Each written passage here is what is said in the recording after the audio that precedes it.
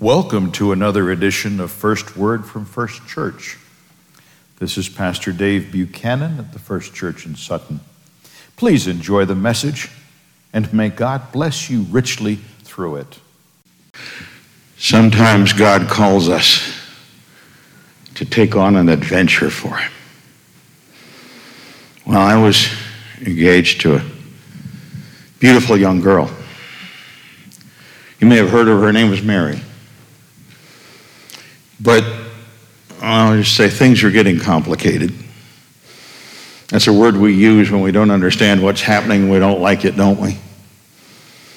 Things are getting complicated, and I was talking to her family very quietly about maybe we wouldn't get married. Have you ever had an angel come and chew you out? Really? It's terrifying. I was all by myself in prayer, and this angel told me his name was Gabriel. Came and his light filled the room, and I fell on my knees. What else are you going to do when God's messenger is in front of you? He said, Joseph. Yes, Lord. He said, don't call me Lord. I'm a messenger. Well, yes, whatever I'm supposed to call you, sir. What? And you have it in nice words, I think, written down. He said something like, don't be afraid to take Mary as your wife. What he really said was, what are you thinking, man? You're being called by God for something special. And I said, I don't understand. He said, that which Mary is going to bear will be of God, will be of the Holy Spirit. He's going to be the Savior. You're going to call his name Joshua, by the way, Yeshua. I think you call it Jesus. Gabriel, nobody in my family's ever been named Joshua. Well, this one's going to be. Yes, sir. And he says, God is sending his son into the world. You've waited for thousands of years. Don't argue now. And he said, God needs a stepdad for his son until he's old enough to teach for himself. You're chosen. Sir, I'm just a carpenter. I don't care. He'll need to learn to work with his hands too. But God has chosen you, Joseph. Don't back out now. What can you say at that point but God's will be done? You know, I wouldn't have believed Mary when she told me about her dream of the angel Gabriel if I hadn't had one of my own, I'll tell you. But that was special. And we agreed that we'd kind of keep it quiet. Found out later she told her cousin Elizabeth anyway. We agreed we'd keep it kind of quiet. And then the Roman Empire has a way of just meddling with everything. They mess everything up. The emperor said, okay, we're going to have everybody sign the register so we can collect the taxes. Well, it's bad enough we've got to pay taxes to Rome in the first place without having to register. Okay, well, I'll go down to the elder's office in the village and we'll sign up here in Nazareth. Oh, no. You have to go to your ancestral home. You got to go where your father and grandfather and great-grandfather came from. I said, oh, bother. That's all the way in Bethlehem. Now, that's a long enough trip on foot anyway. But by then, Mary was thoroughly and fully with child. The old language says she was full. Well, she was full.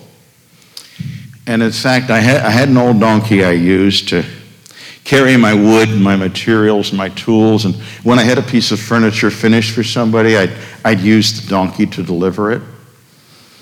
But he was a cantankerous old thing. I could just about make him go where I wanted him to go, and I wasn't going to put Mary and a baby who wasn't here yet on that donkey. So I went and I got myself a new donkey. I had to trade that one in. Got a younger and gentler donkey, more fitting for Mary to ride all the way to Bethlehem, while I, of course, took my handy walking stick and walked alongside the donkey. It couldn't carry us both. And that donkey has a special history. Another donkey later in the life of that son, Jesus, did him a special service. And if you go to visit a farm and look at a donkey to this day, you see a cross painted on his back because a donkey bore Jesus to Bethlehem. And then a donkey bore Jesus later. I wasn't here to see it anymore, but he bore him to Jerusalem as well. So the next time you take the kids to visit a petting zoo or a farm, look at the back of the donkey and see the cross. Well, as you can imagine, it was a long walk. There was no way to go online at that time, whatever that means to you folks, but somebody said, why didn't you make a reservation? It didn't work like that. So we got to Bethlehem. We went to every inn in town. It was getting late. It was dark. You can imagine Mary was tired from the trip. The donkey was tired from the trip. I wasn't feeling too good. Inn after inn after inn. No room. No room. No room. The last place we stopped, the innkeeper said, I'm sorry, we got a wall-to-wall sleeping on the floor in here because everybody has come to register for this tax thing. And then he saw Mary kind of wince and realized that she was in dire straits. She was starting to, let's just say, the pains were getting closer, as they say. And the innkeeper said, well, I've got only one place that's warm enough. Now, back then, we had three different ways to keep our animals. One of them actually was to build the ground floor of the house for the animals, and upstairs was for the people. That way you had your animals safe at night from wolves and bears and rustlers and coyotes and whatnot. Another way was a cave built into the hillside, and if you've ever been up in I think you call it Maine, to a root cellar, a potato cellar, you know, that built into the hillside, keeps it warm through the winter. Well, that's all he had to offer was a stable built like that. Of course, like any stable, there's a milk cow or two in there, and some sheep, and his donkey, and it was could have been a busy place, but it was warm. And he made sure that there was clean straw to put in the manger in case we needed it.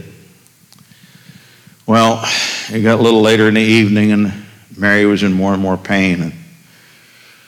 And she said something that I didn't understand as a man. She said, the water broke.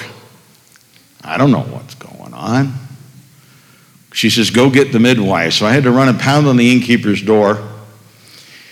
He came to the door and said, what do you need? I said, my wife's asked for something called a midwife. I haven't been through this before. And he sends his wife to go find the midwife because they were friends. Found out a midwife is someone who helps a baby come in the world. Helps the new mom bring a baby into the world. So he went and got the Bethlehem midwife. My job was to stand outside and hold the lantern and try to look useful, while Mary brought that precious baby into the world. Wrapped him in something we had called swaddling cloths because we didn't have onesies and jumpers and all that stuff and diapers, but we had swaddling cloths.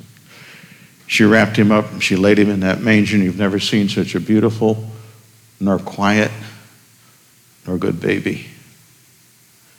And I knew that Gabriel had been right. I knew somehow that this was what we'd waited for, the Mashiach, the Christ, for thousands of years. And it was wonderful. Then comes a knock at the stable door. In spite of being in the presence of the Christ, I'm afraid I said, now who? What do you want? Here's a bunch of shepherds of all things. You know, shepherds don't come into town very often because they smell like sheep. They're not real welcome. Well, here's a bunch of shepherds. And again, I wouldn't have believed their story when they said that a whole bunch of angels had appeared in the sky and told them what they would find and who this would be, and to go and see. And they came and they followed the angels. I wouldn't have believed that if Gabriel hadn't talked to me and Gabriel hadn't talked to Mary. I wouldn't have believed them. But there they were. And they couldn't help it. They felt the same thing we did, and they fell down on their knees, and they worshiped him.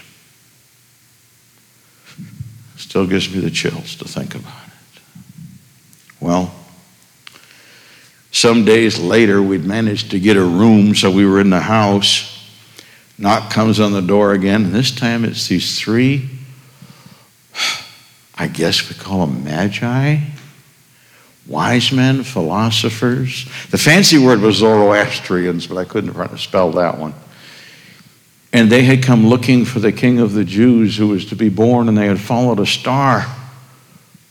And to this little carpenter's baby, they gave gold and frankincense and myrrh and said all kinds of wonderful things about him. I was still shocked. I'm still on the adventure that God's put me on. Then we went, of course, on day number 8, you have to go to the temple. You have to have the baby and mom blessed. And you have to make a sacrifice. And for poor folks like us, it was 2 pigeons, 2 turtle doves. So we bought the proper sacrifice. We went to the temple. And this old man comes up to us. And he says to Mary, "Mother, may I hold your baby?" Can you imagine a stranger in the courtyard of the temple saying, "Can I hold your 8-day-old baby?" Something told her yes. And this old man Simeon told us his story, that he had been promised that he wouldn't die. He was an old man. He had been promised by God that he would not die until he had seen the Mashiach, the Christ. And he took that baby and said something like, "Lord, now you can let your servant depart in peace. My eyes have seen your glory, which you have given for all peoples, and especially to your chosen people, Israel." He blessed us and gave the baby back.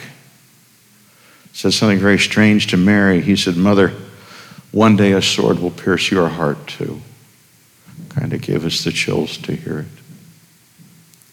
Well, within a year or so, we had to flee to Egypt because King Herod was afraid that the Messiah had been born, a new king of the Jews, and it would take his place. He did not understand. He had no clue what God was doing. So he was having baby boys killed, so we fled to Egypt, and we had to live as strangers for a little while. Fortunately, people need carpenters everywhere to repair broken things and make furniture and whatnot, and I was able to support us there in Egypt as a carpenter until word came even to Egypt that King Herod had been called home to his fathers, as we like to say, but he had died. We went home, we settled into Nazareth, and that boy Jesus was a wonderful, wonderful boy. What a blessing to be called by God to raise him. He wound up with a reputation for building the best ox yokes in all of Galilee out of wood. He was very skilled, very good. But as he was becoming a young man, he'd learned all those skills. God said, "Joseph, you've gotten as old as you're going to get. You're going to go home to your fathers too. It's time to call you home, Joseph." But in the meantime, for those years, what an adventure to be called to see. The chosen one of God. God himself.